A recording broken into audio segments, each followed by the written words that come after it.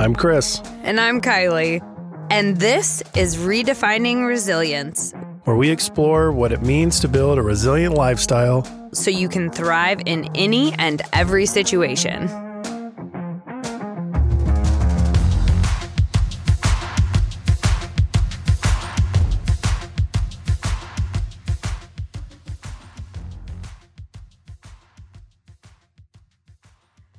All right, we're talking about emotions. Chris, you have a lot of them.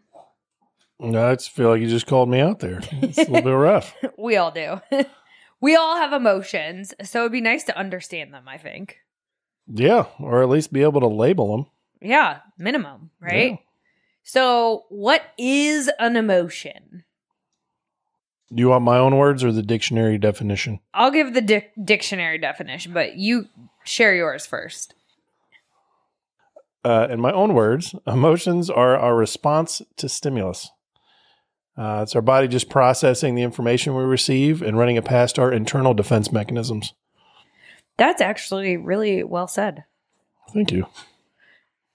So the old Googler gave me the dictionary definition, and it's theorized that emotions start in the amygdala, which is part of our limbic system. And if we remember back from our Brain Basics episode, our limbic system is our threat detection. It's like our security system internally. And it determines human reaction to stimuli. So exactly what you said, Chris. And based on that reaction, there are somatic responses from our body, or we have physical sensations that we experience as a result of the emotions. Do you have anything to comment? No, it just sounds like I knew what the hell I was talking about. Just reveling in that moment. I know. You did great. So one thing that I think is really important to understand about emotions, because they originate in the limbic system, we're always looking through the lens of how will this be a threat or hurt me in every situation. So if we're encountering every situation as a scan for potential threat, we're looking through a negative lens. And if you think back to any personal examples, right, you're always thinking about what could go wrong or worst case scenario, or, you know, if we go too far past reality, we can catastrophize and go down, you know, a spiral of negativity. Yeah. Especially if the emotions are based out of our limbic system. I mean, if that's how it happens, and that's the way it's built, it is literally built to dump you into the fight or flight response. Yeah, exactly. And fear, for example, is a response that prompts us to either fight, flight, or freeze in order to protect ourselves. So if we're having an emotion that's rooted in fear, we're going to have an instinct to either kick some ass, run away, or stop dead in our tracks and play dead.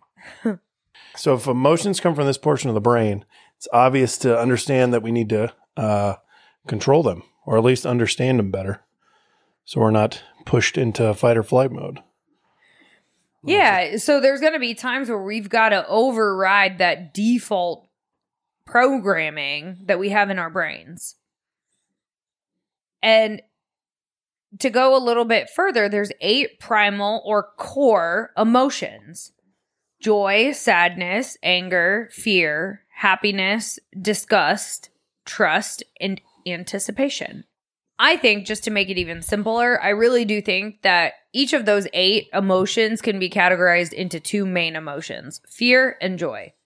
Because if you think about it, anticipation being a core emotion could either be fear-based or joy, right? I could anticipate a vacation and have so much joy surrounding the anticipation of that vacation.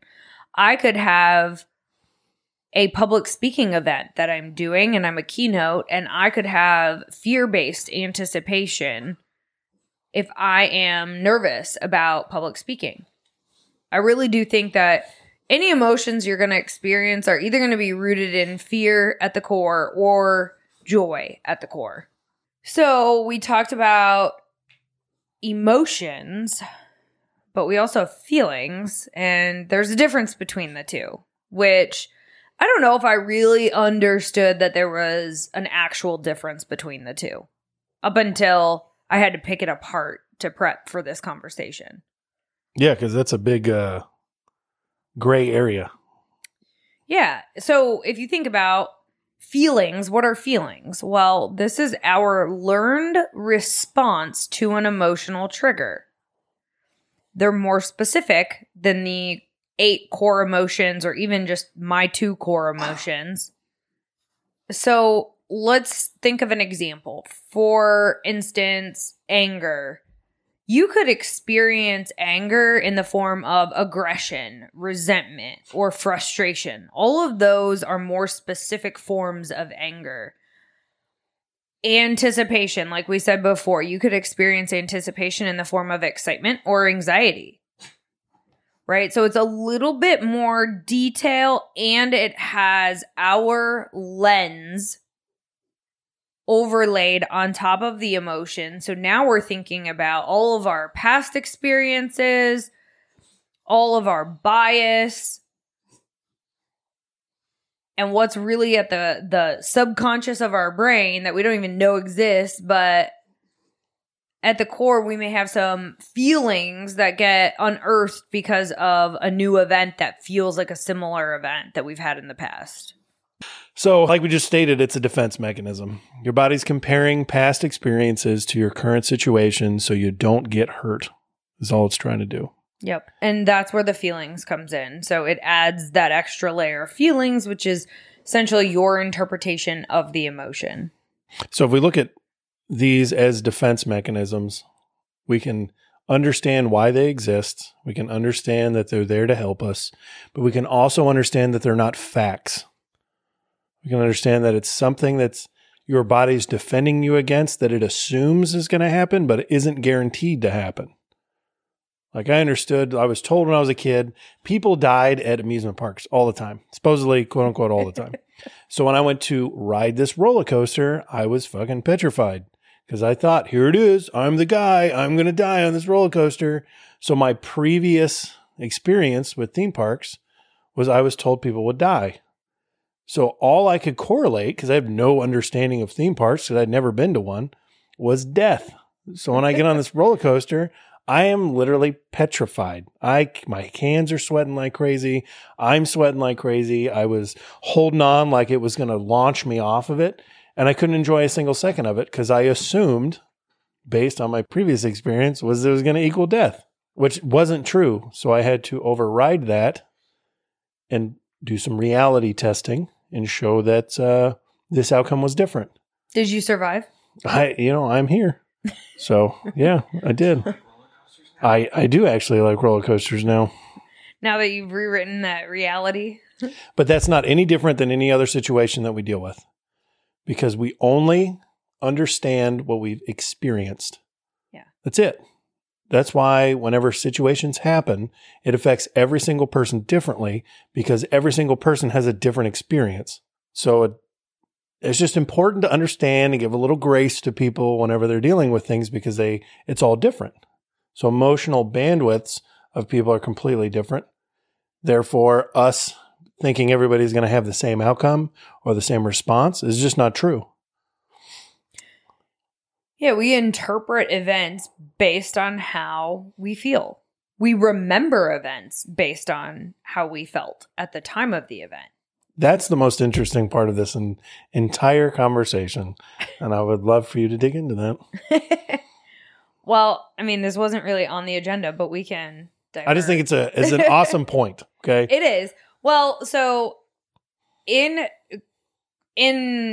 criminal court cases or just litigation in general, eyewitnesses are almost the least reliable form of testimony that can be given because if somebody remembers something, it's because they had an emotion. And typically, unless it was like victim testimony, typically people who are just passerby witnesses are not going to pay attention to a lot of the details that are necessary to have an accurate eyewitness statement. And then there's so much bias that can come into it. So if, let's say, if the defendant or the accused is shown in the media at all, somebody could recognize that individual from the news, and then they go in and pick them out of a lineup because they've seen them before. They might not have seen them because of their eyewitness experience. They see them because they saw them on the news, right? So there's too many variables when it comes to how you remember events. You typically remember events that you had some sort of emotional reaction, right? Like, do you remember all the Christmases that you had as a kid? No, you probably remember the ones where you got a really cool toy or you got something that you really didn't want at all. Or you remember when you're putting up the tree, the feeling of Christmas time. Yeah. Like, I know when we cook anything that has any kind of pumpkin spice to it, I immediately feel warm and fuzzy inside, and I feel like it's Thanksgiving. It could be the middle of the fucking summer, and I drink a pumpkin spice latte. I want to put a scarf on.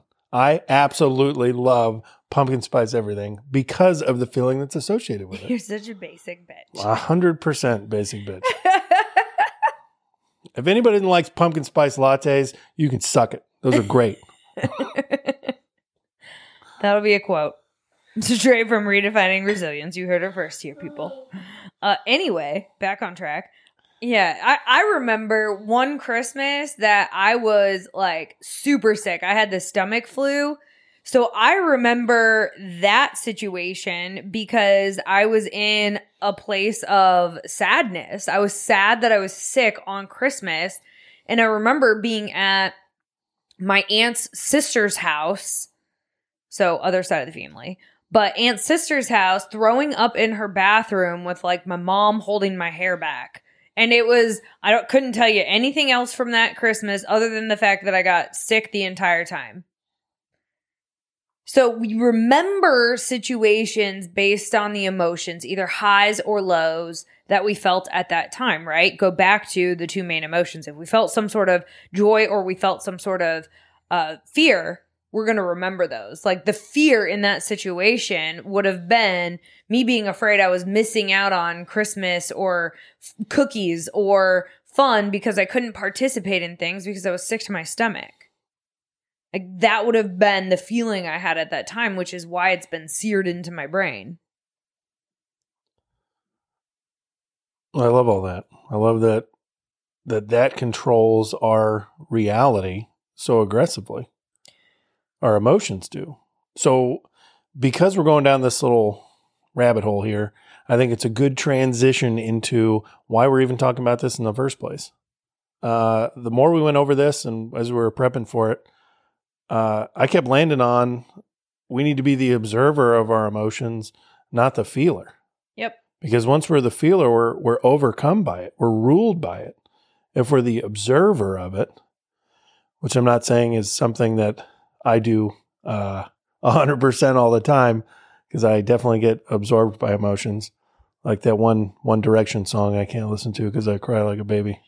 Such a basic bitch. Yeah, it happens.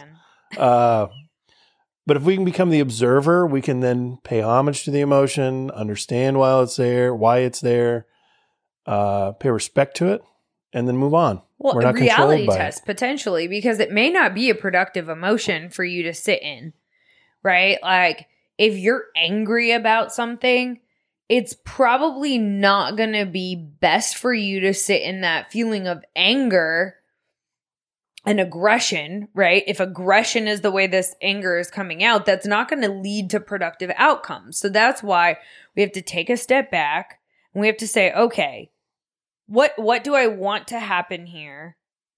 What emotions do I want to feel at this point in time? Can I switch my anger to something more neutral?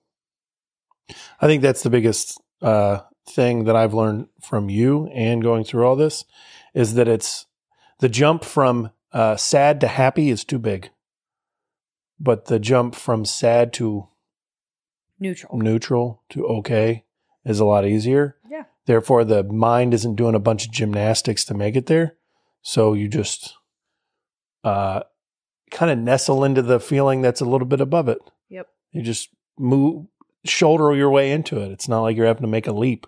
Yeah. So Haley and I were just talking about this earlier today. Haley's a friend of mine, and we were talking about how if we're being really self-critical, because Haley and I work out together, and so it's easy for us to slip into this place of, oh, I feel fat. Or maybe we have a friend who always says, oh, I've gained so much weight, I feel so fat, or I'm not very strong, I can't really lift that much. The more we pick ourselves apart, the less motivated we're going to be to take productive action.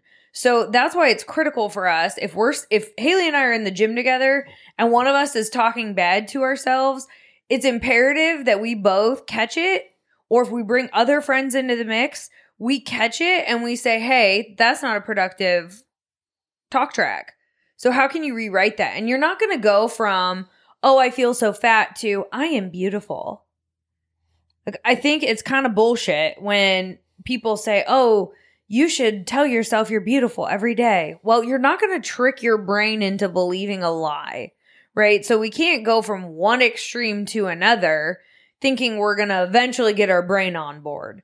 That's not how our brain works. It's trying to fit whatever you're saying into our current existing beliefs. And so one belief we can accept is something that's more neutral, right? And I always go to reality. So if I don't like the way I look, I'm not going to continue to say, oh, I feel fat or I look fat. I'm going to say, I'm working on my fitness. Get it, girl. I'm getting in shape. Right? That's a Fergie song. About to get snatched. My business.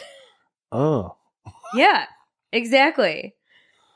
So we can bring these emotions and the feelings that come from the emotions into our conscious mind by, like you said, being the observer, not the thinker, because our brain will come up with all sorts of stories. We are not the thoughts that we have in our brain. That's not our true personality. Those are just random thoughts that are strung together by this machine in our head. Now we get to decide if those thoughts have merit. We get to discern whether or not we want to keep those thoughts or we want to have different thoughts. Well, that's what separates us from the animal kingdom, right? Yeah. Like dogs and other animals, especially have your dogs. I know they're horrible. They don't have a ability to say, if I do this, I'll get a mediocre outcome. It's feed me, pet me, sleep, go to the bathroom. It is very systematic. It's very structured. There's no in between. My tea bag just fell on my face. I spilled tea all over me. You just teabagged yourself? I just teabagged myself. Well done. So what does it mean to be the observer of our feelings? Well, so yeah. So let's backtrack. Let's back the truck up just 1 minute. Because if you think about it, the emotion prompts us to think of thoughts around the emotion. Once we start swirling in thoughts with the emotions, we get the feelings. Yeah. Right? So if we can rewrite the thoughts, we can then rewrite the feelings. The model is that you want to remember, and I'd write this down so that you can reference it again because you're going to want to rewrite your thoughts at some point, right? So the model is we have some sort of stimulus or event. There's some sort of information that we take in. Then we have an emotion as a response to the event. Then we mix in thoughts about the emotion and we get feelings. From the feelings, we experience behaviors. We take action and we do something. So let's think of an example for this. So the stimulus is, let's say I wake up on a Saturday morning and I have nothing planned, so I tell myself I'm bored. The event is I have nothing planned, right? There's nothing on my calendar. There's nothing for me to do right now. I have nothing to occupy my time. So the emotion I might have felt in that is sadness, maybe. I'm lonely. And from there, I might say, well, I'll just eat because I'm bored. I might not be hungry, but if that is a response that I usually take when I'm bored, I may reach for the fridge or go to my snack cabinet. So what happened in that sequence was we had the event of not having plans. We had the emotion of, let's say, sadness. And then that prompts us to think through, well, I'm single. I have no boyfriend. I don't have kids yet to take care of. All I have is my dog, and my dog is still sleeping. I'm bored, so I'm going to eat. I'm really sad and I'm really lonely, so I'm going to eat. Yeah. Now, let's say that is your coping mechanism for loneliness, and you repeat that over the course of 20 years. You're not going to be where you want to be physically. You're probably going to have multiple pets.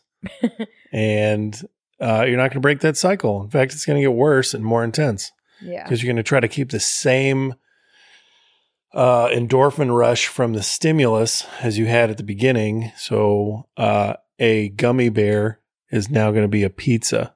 And that happens fast because you can't, like everything in life, keep the same level, and your body will get used to it. Yeah.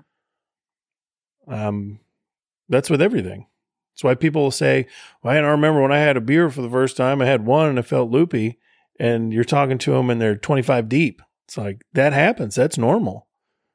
Every stimulus in life will blow up like that, will change. Yeah. So you have to think about whether or not those emotions are leading to a productive place.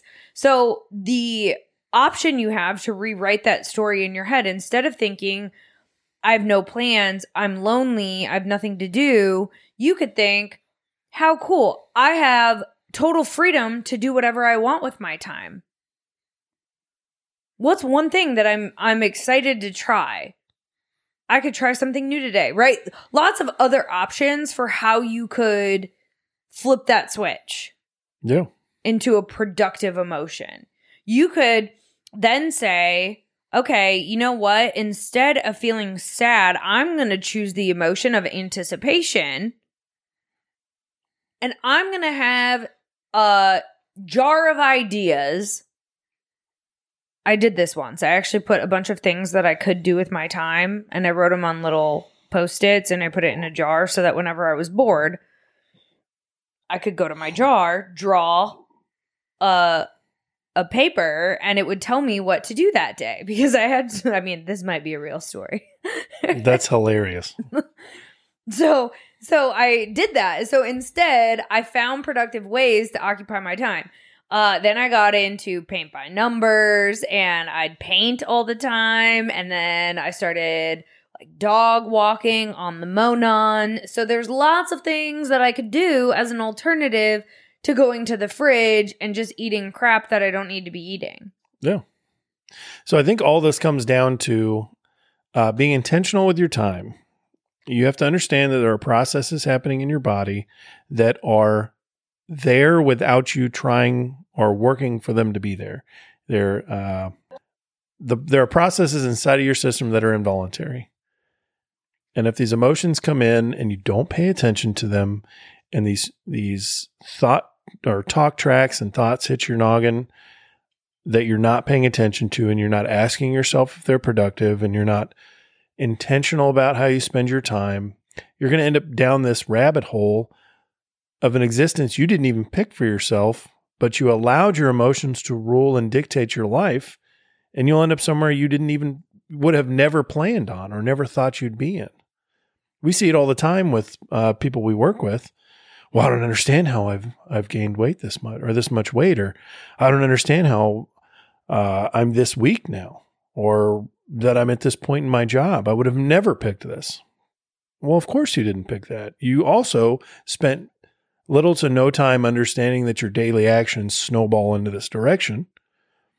And the whole concept to this entire podcast is becoming more intentional and taking personal responsibility for you, because you're the only person that's going to save you.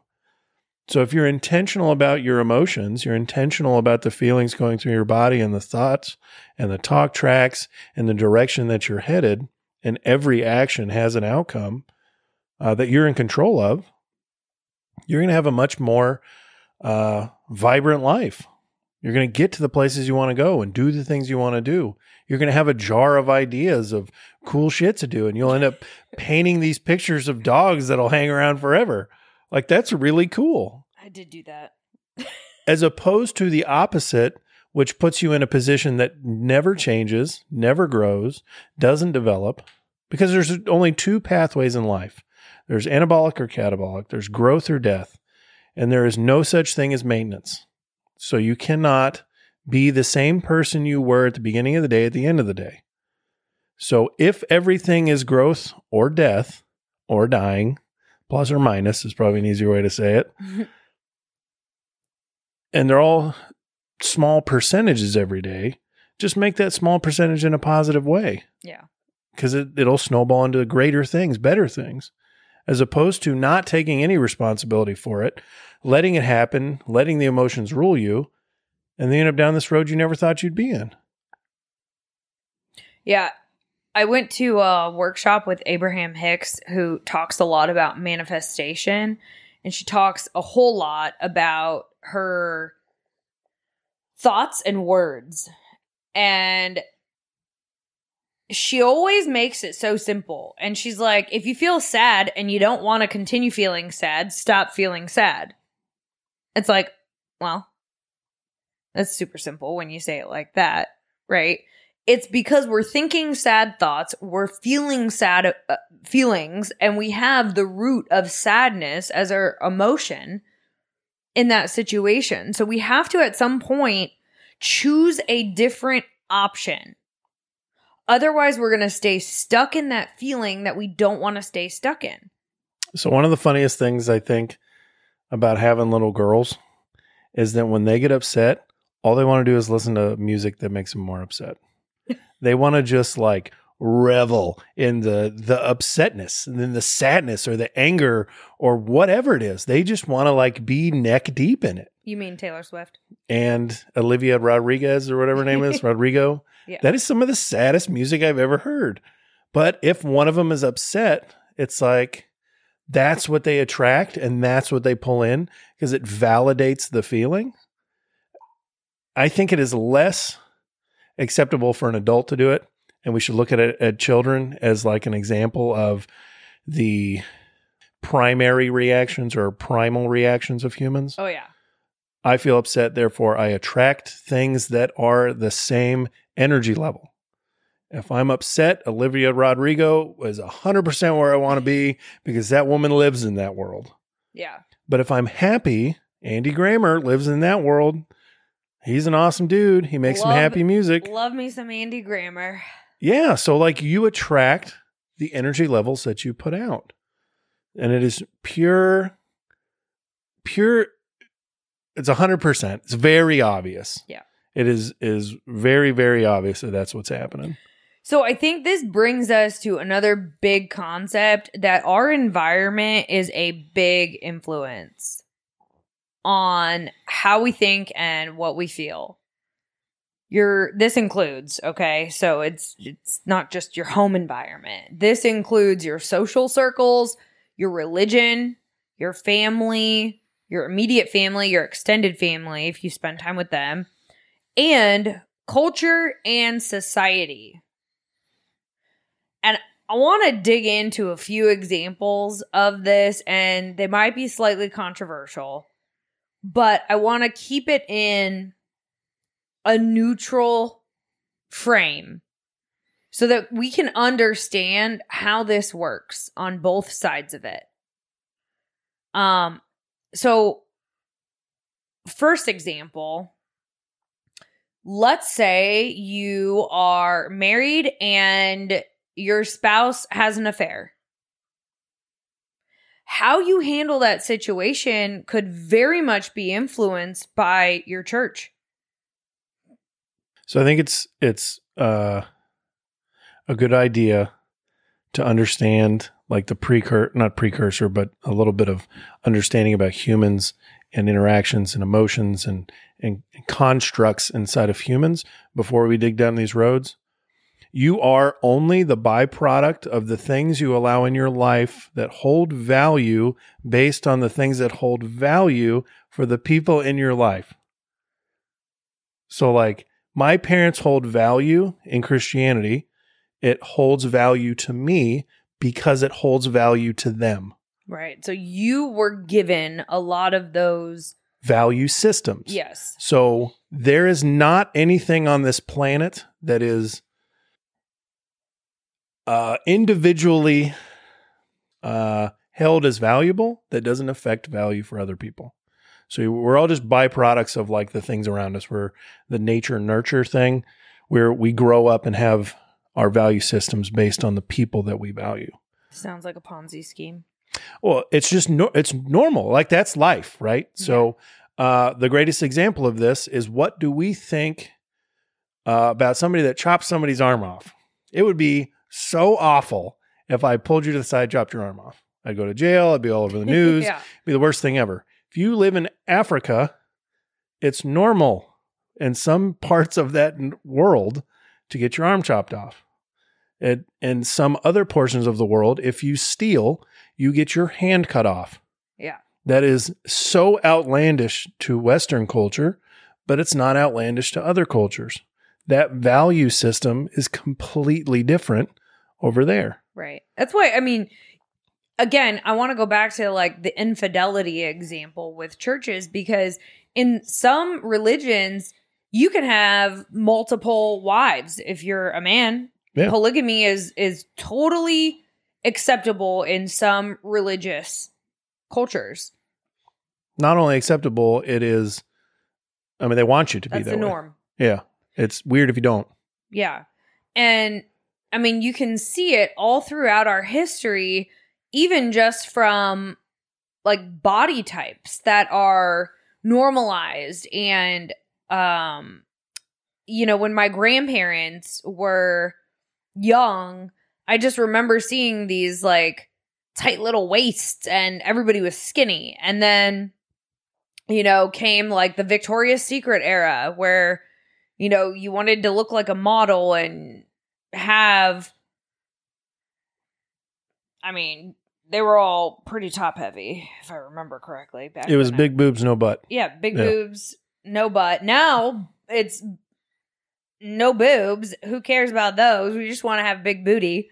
Everybody's doing everything to get a big butt, right? And so even from like a societal perspective, things are shifting in how we perceive what's hot. Well, that's not like a huge multi-generational change either. That's not like 300 years ago. That was important. Like 3 generations. That was last generation was different than, I mean, our generation from 30, almost 38 was the Victoria's Secret model when I was in high school. That was the measure of beauty. Yeah. You know, now it's completely different. Another example, let's say in college, it's very normal to drink alcohol. I mean, I can tell you, I went to IU and I can't recall a single person who didn't drink alcohol. I don't think I would have been friends with them if they did. Everyone drank. That was the norm. I fast forward to my present day. I don't really hang out with a whole lot of people who drink anymore because I've changed my environment. I've changed my personal decision to drink or not drink. And so my environment has changed and is a reflection of that. I think it matters a lot who you're with. We had a friend who we met up with out and about one night and I saw he was drinking with his buddy, and then we went to a different bar together and his buddy wasn't there, and he switched to water because Chris and I were drinking water. So he stopped drinking alcohol because his environment changed. We are so susceptible to pressures from society and our environment. Another example, when COVID hit, there were countless media campaigns telling everybody to go get a vaccine.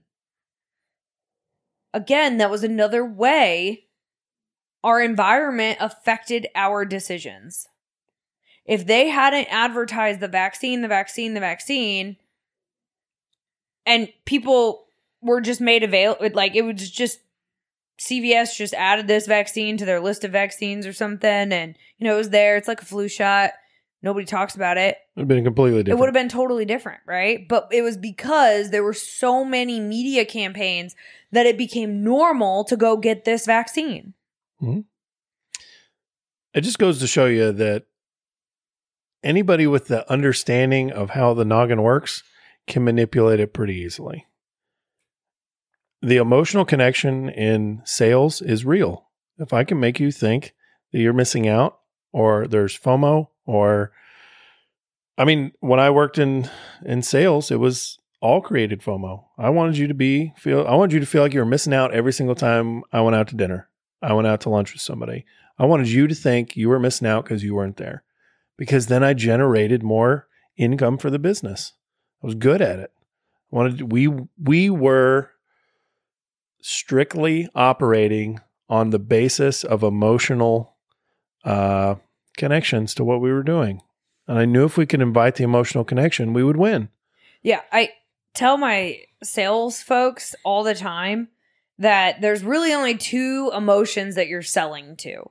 You're selling to fear, or you're selling to joy. You're selling based on the fear of missing out or the consequences if they don't do business with you. And you're selling on the joy of what a great outcome we can achieve together, or the benefits of doing business together, right? Those are the only two options, really.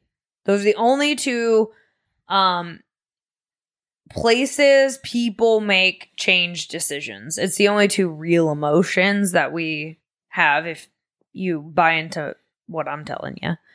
But I think we have to just use discernment and reality testing. We talked about reality testing in our EQ episode, and we have to be able to use reality testing and discernment to sort through whether or not, one, we've got the right environment to support positive thoughts, right? If you've got that negative coworker who's constantly bitching about the boss or about the work or about one more thing that they've added to my plate, like Karen is not giving you productive emotions. She does not have productive feelings right now. And if you get too involved with what Karen's saying about her dissatisfaction with the job, pretty soon she's going to rub off on you.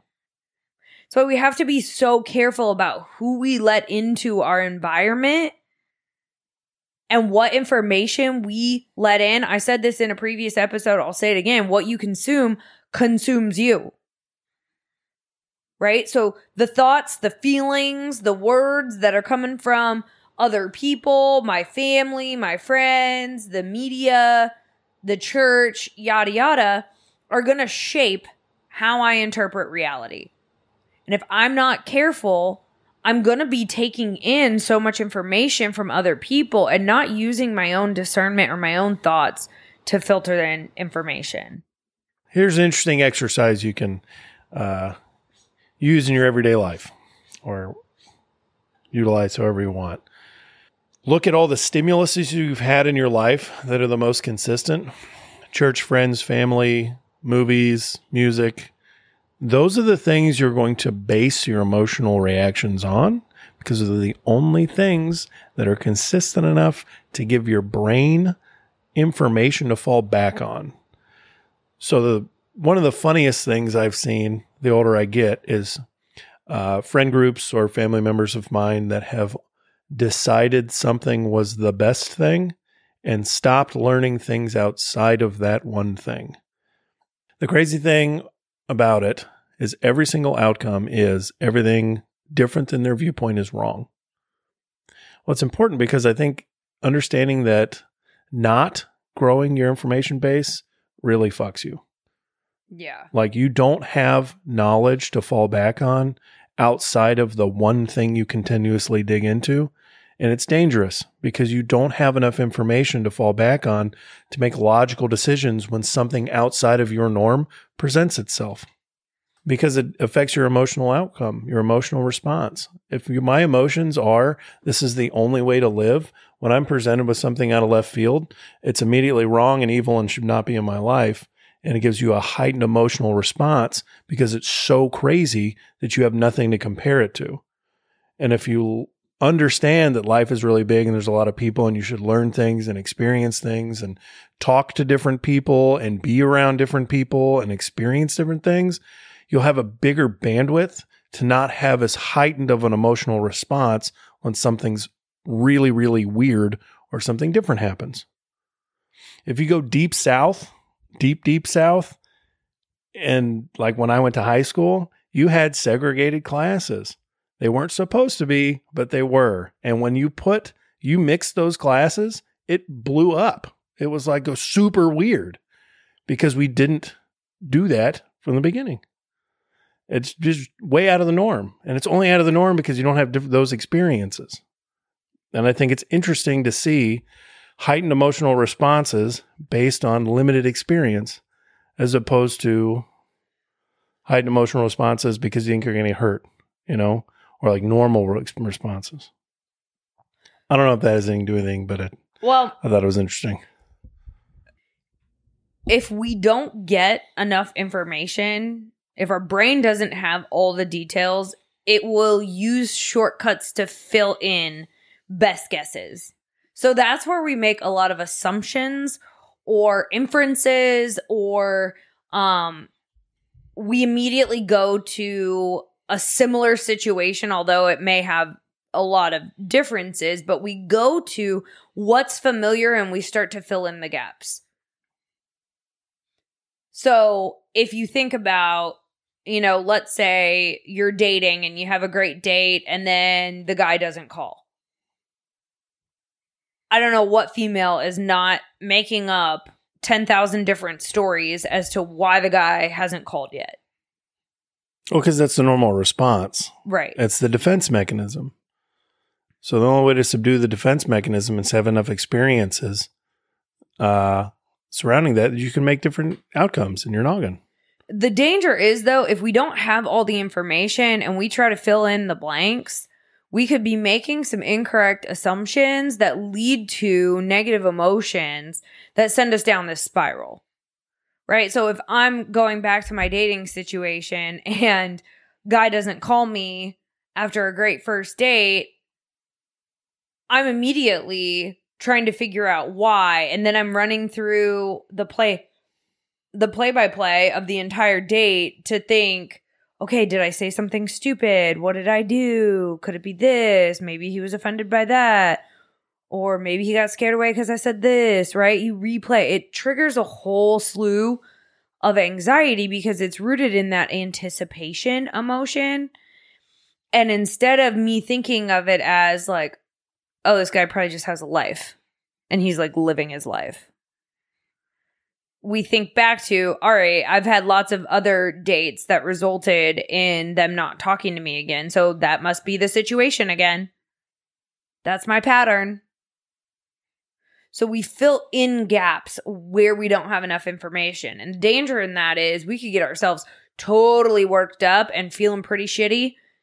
For no reason. For no reason. So we have to be careful about how we experience our feelings, because we don't want to go down these negative spirals when we don't have all the information or when we don't know what the reality of a situation is. So I think that's one of the most interesting things with my daughters is something will happen to them. And because they're so young, they have no experiences in life to have them understand there might be a different outcome other than the guy didn't call me back. Like with my oldest daughter, Like, oh, you didn't call me back. Well, baby, you're 16. He might be in school right now. He might not have the ability to send a bunch of texts like you do in the middle of school. So chill out. Wait till 4:00, or maybe he has a job after this. Being 16, she's only had 2 jobs and she just got her second job. Like life is moving faster and faster and faster, and she's trying to keep up with it. And her brain only has the experiences of just turning 16 and below, which give her no guidance and no light on the future ahead. Right. That's why being the observer of the emotion is better than being the feeler of it. She needs to understand that emotion exists. And when we talk through it, 99% of the time, she understands, okay, that's kind of silly. And I think the important part is that when she feels those feelings, that she's able to productively work through them. So we've gone through a lot here. So why should we care about emotions? Why are they important? Because we've talked a lot about like why they're not, or like why we should curb them. But why are they actually important? It's important because unacknowledged emotions and trauma can lead to substance abuse, anxiety, depression, other mental and physical health issues. It becomes chronic stress if it is negative emotions over a long period of time and it's recurring. Because the danger is if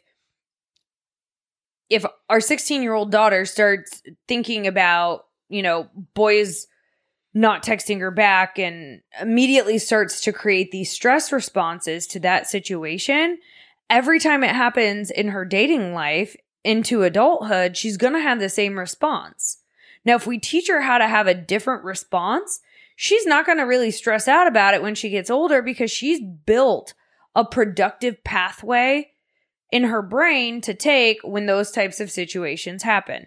Now, the trouble is we did not know as much about the brain and emotions as we do now, which is why we started this podcast in the first place, is to give everybody resources because they didn't teach us this shit in school.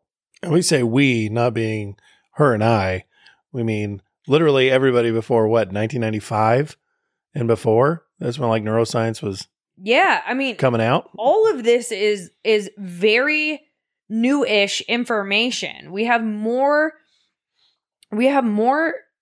info on this now than we ever have in the past, and it's up to us to use it and apply it. So if we want to reduce the impact that negative emotions has on our lives, we have to start dealing with the negative emotion we've already experienced. So if we move to like recommendations that we might give you, 1, go to therapy. If you feel like you have a lot of negative emotions that you've experienced or haven't really dealt with, you stuffed them in a bottle and put that emotional bottle on a shelf, you probably need to go talk to somebody and deal with it, because those negative emotions are going to come back and they're going to lash out and you're not going to know when it's going to happen. And not to mention carrying around the emotional stress and trauma that you might have experienced years before takes a toll on your body. So it's like walking around in heightened fight or flight mode. It's not like that. It is. And you can only be under that much stress or even a little bit of stress for that extended amount of time before it takes a toll. And the toll turns into heart disease. It turns into cancers. It turns into a myriad of different things. Burnout, exhaustion, fatigue, and depression. The biggest issue is it affects the people and the relationships that you have in a negative way. If I can't process emotions from my past, my ability to be a good companion to you is very, very wounded, because I can't deal with carrying the emotions of our relationship with the emotions from my past. It's just not the way that works. You can only handle so much stimulus before things start to break down. Yep. So a few other ideas that we have for you on how to handle emotions. The ABCDEs exercise that we went through in a previous episode is a really great way to dive into why you're feeling the way you feel. So what can we do to acknowledge our feelings? And as Chris said, be the observer, not the thinker of your thoughts and feelings. Reality testing and reappraisal are two other skills that we're going to teach you in following episodes, so stay tuned for that. Come back for more. Already talked about seeking help. Go talk to a professional. There are lots of different types of therapists out there, and I've experienced quite a few of them. I have experienced quantum energy healing. I've experienced Reiki healing. I have gone to a hypnotist. I mean, all sorts, and regular traditional talk therapy. So I like to have different resources in my back pocket depending on the situation, but it's a way to learn how to communicate and process your emotions just by talking them out. I just think there's negative stigma, especially for men, to start talking about it.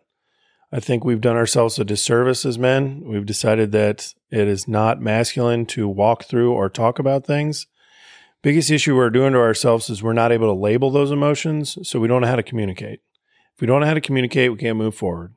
It is not a beta male thing to go to a therapist. It's very alpha. It's very alpha. Because what you're doing is you're preparing your body, mind, soul, and heart to move on, to be better. You can't be better if you don't deal with the stuff from the past. Yeah. I think of it as a backpack, and the more negative emotions you experience, you're just piling shit into your backpack. And before you know it, that backpack gets pretty heavy. And at some point, you got to unload the backpack. That's what therapists are there to help you do. Other thing you can do is just accept your feelings. And one thing you can also do to validate your feelings is leverage data. There are so many cool technology tools out there to help give you data. You know, your Apple phones have a health app that tracks a lot of your vital signs.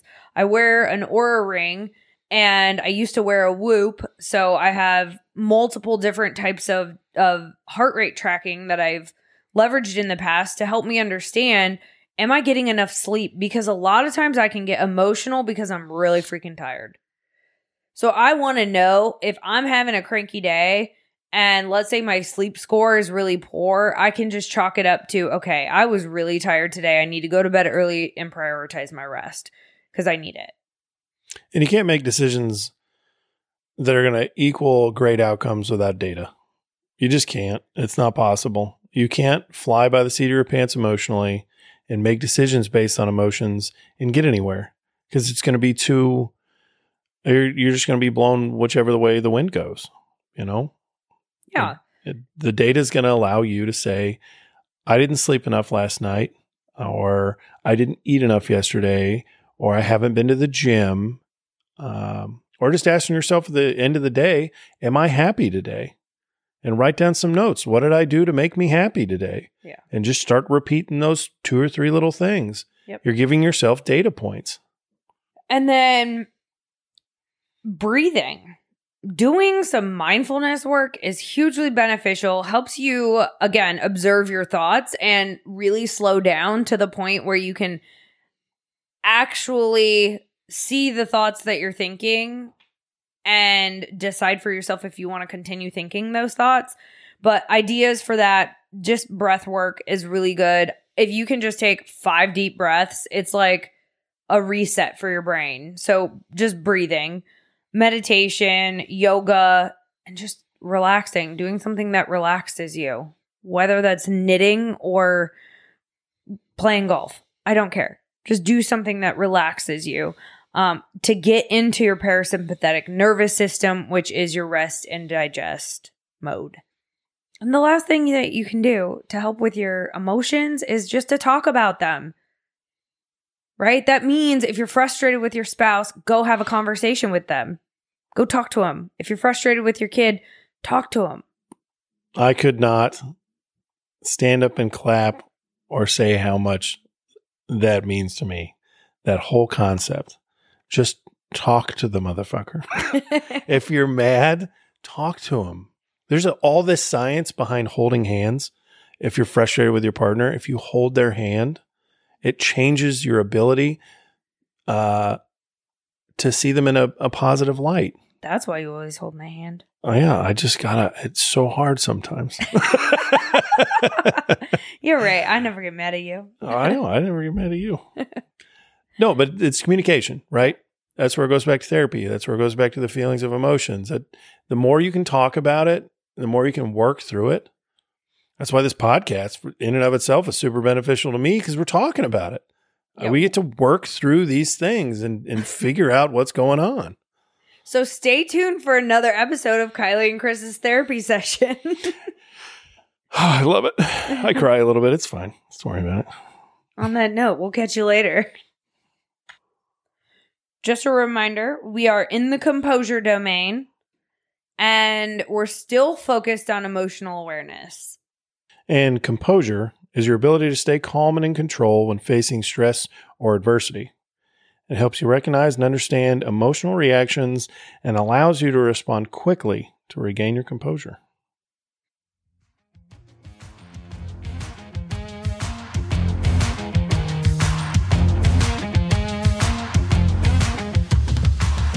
Thanks for listening to Redefining Resilience. To learn more about building your mental and physical readiness, check out odysseyresilience.org.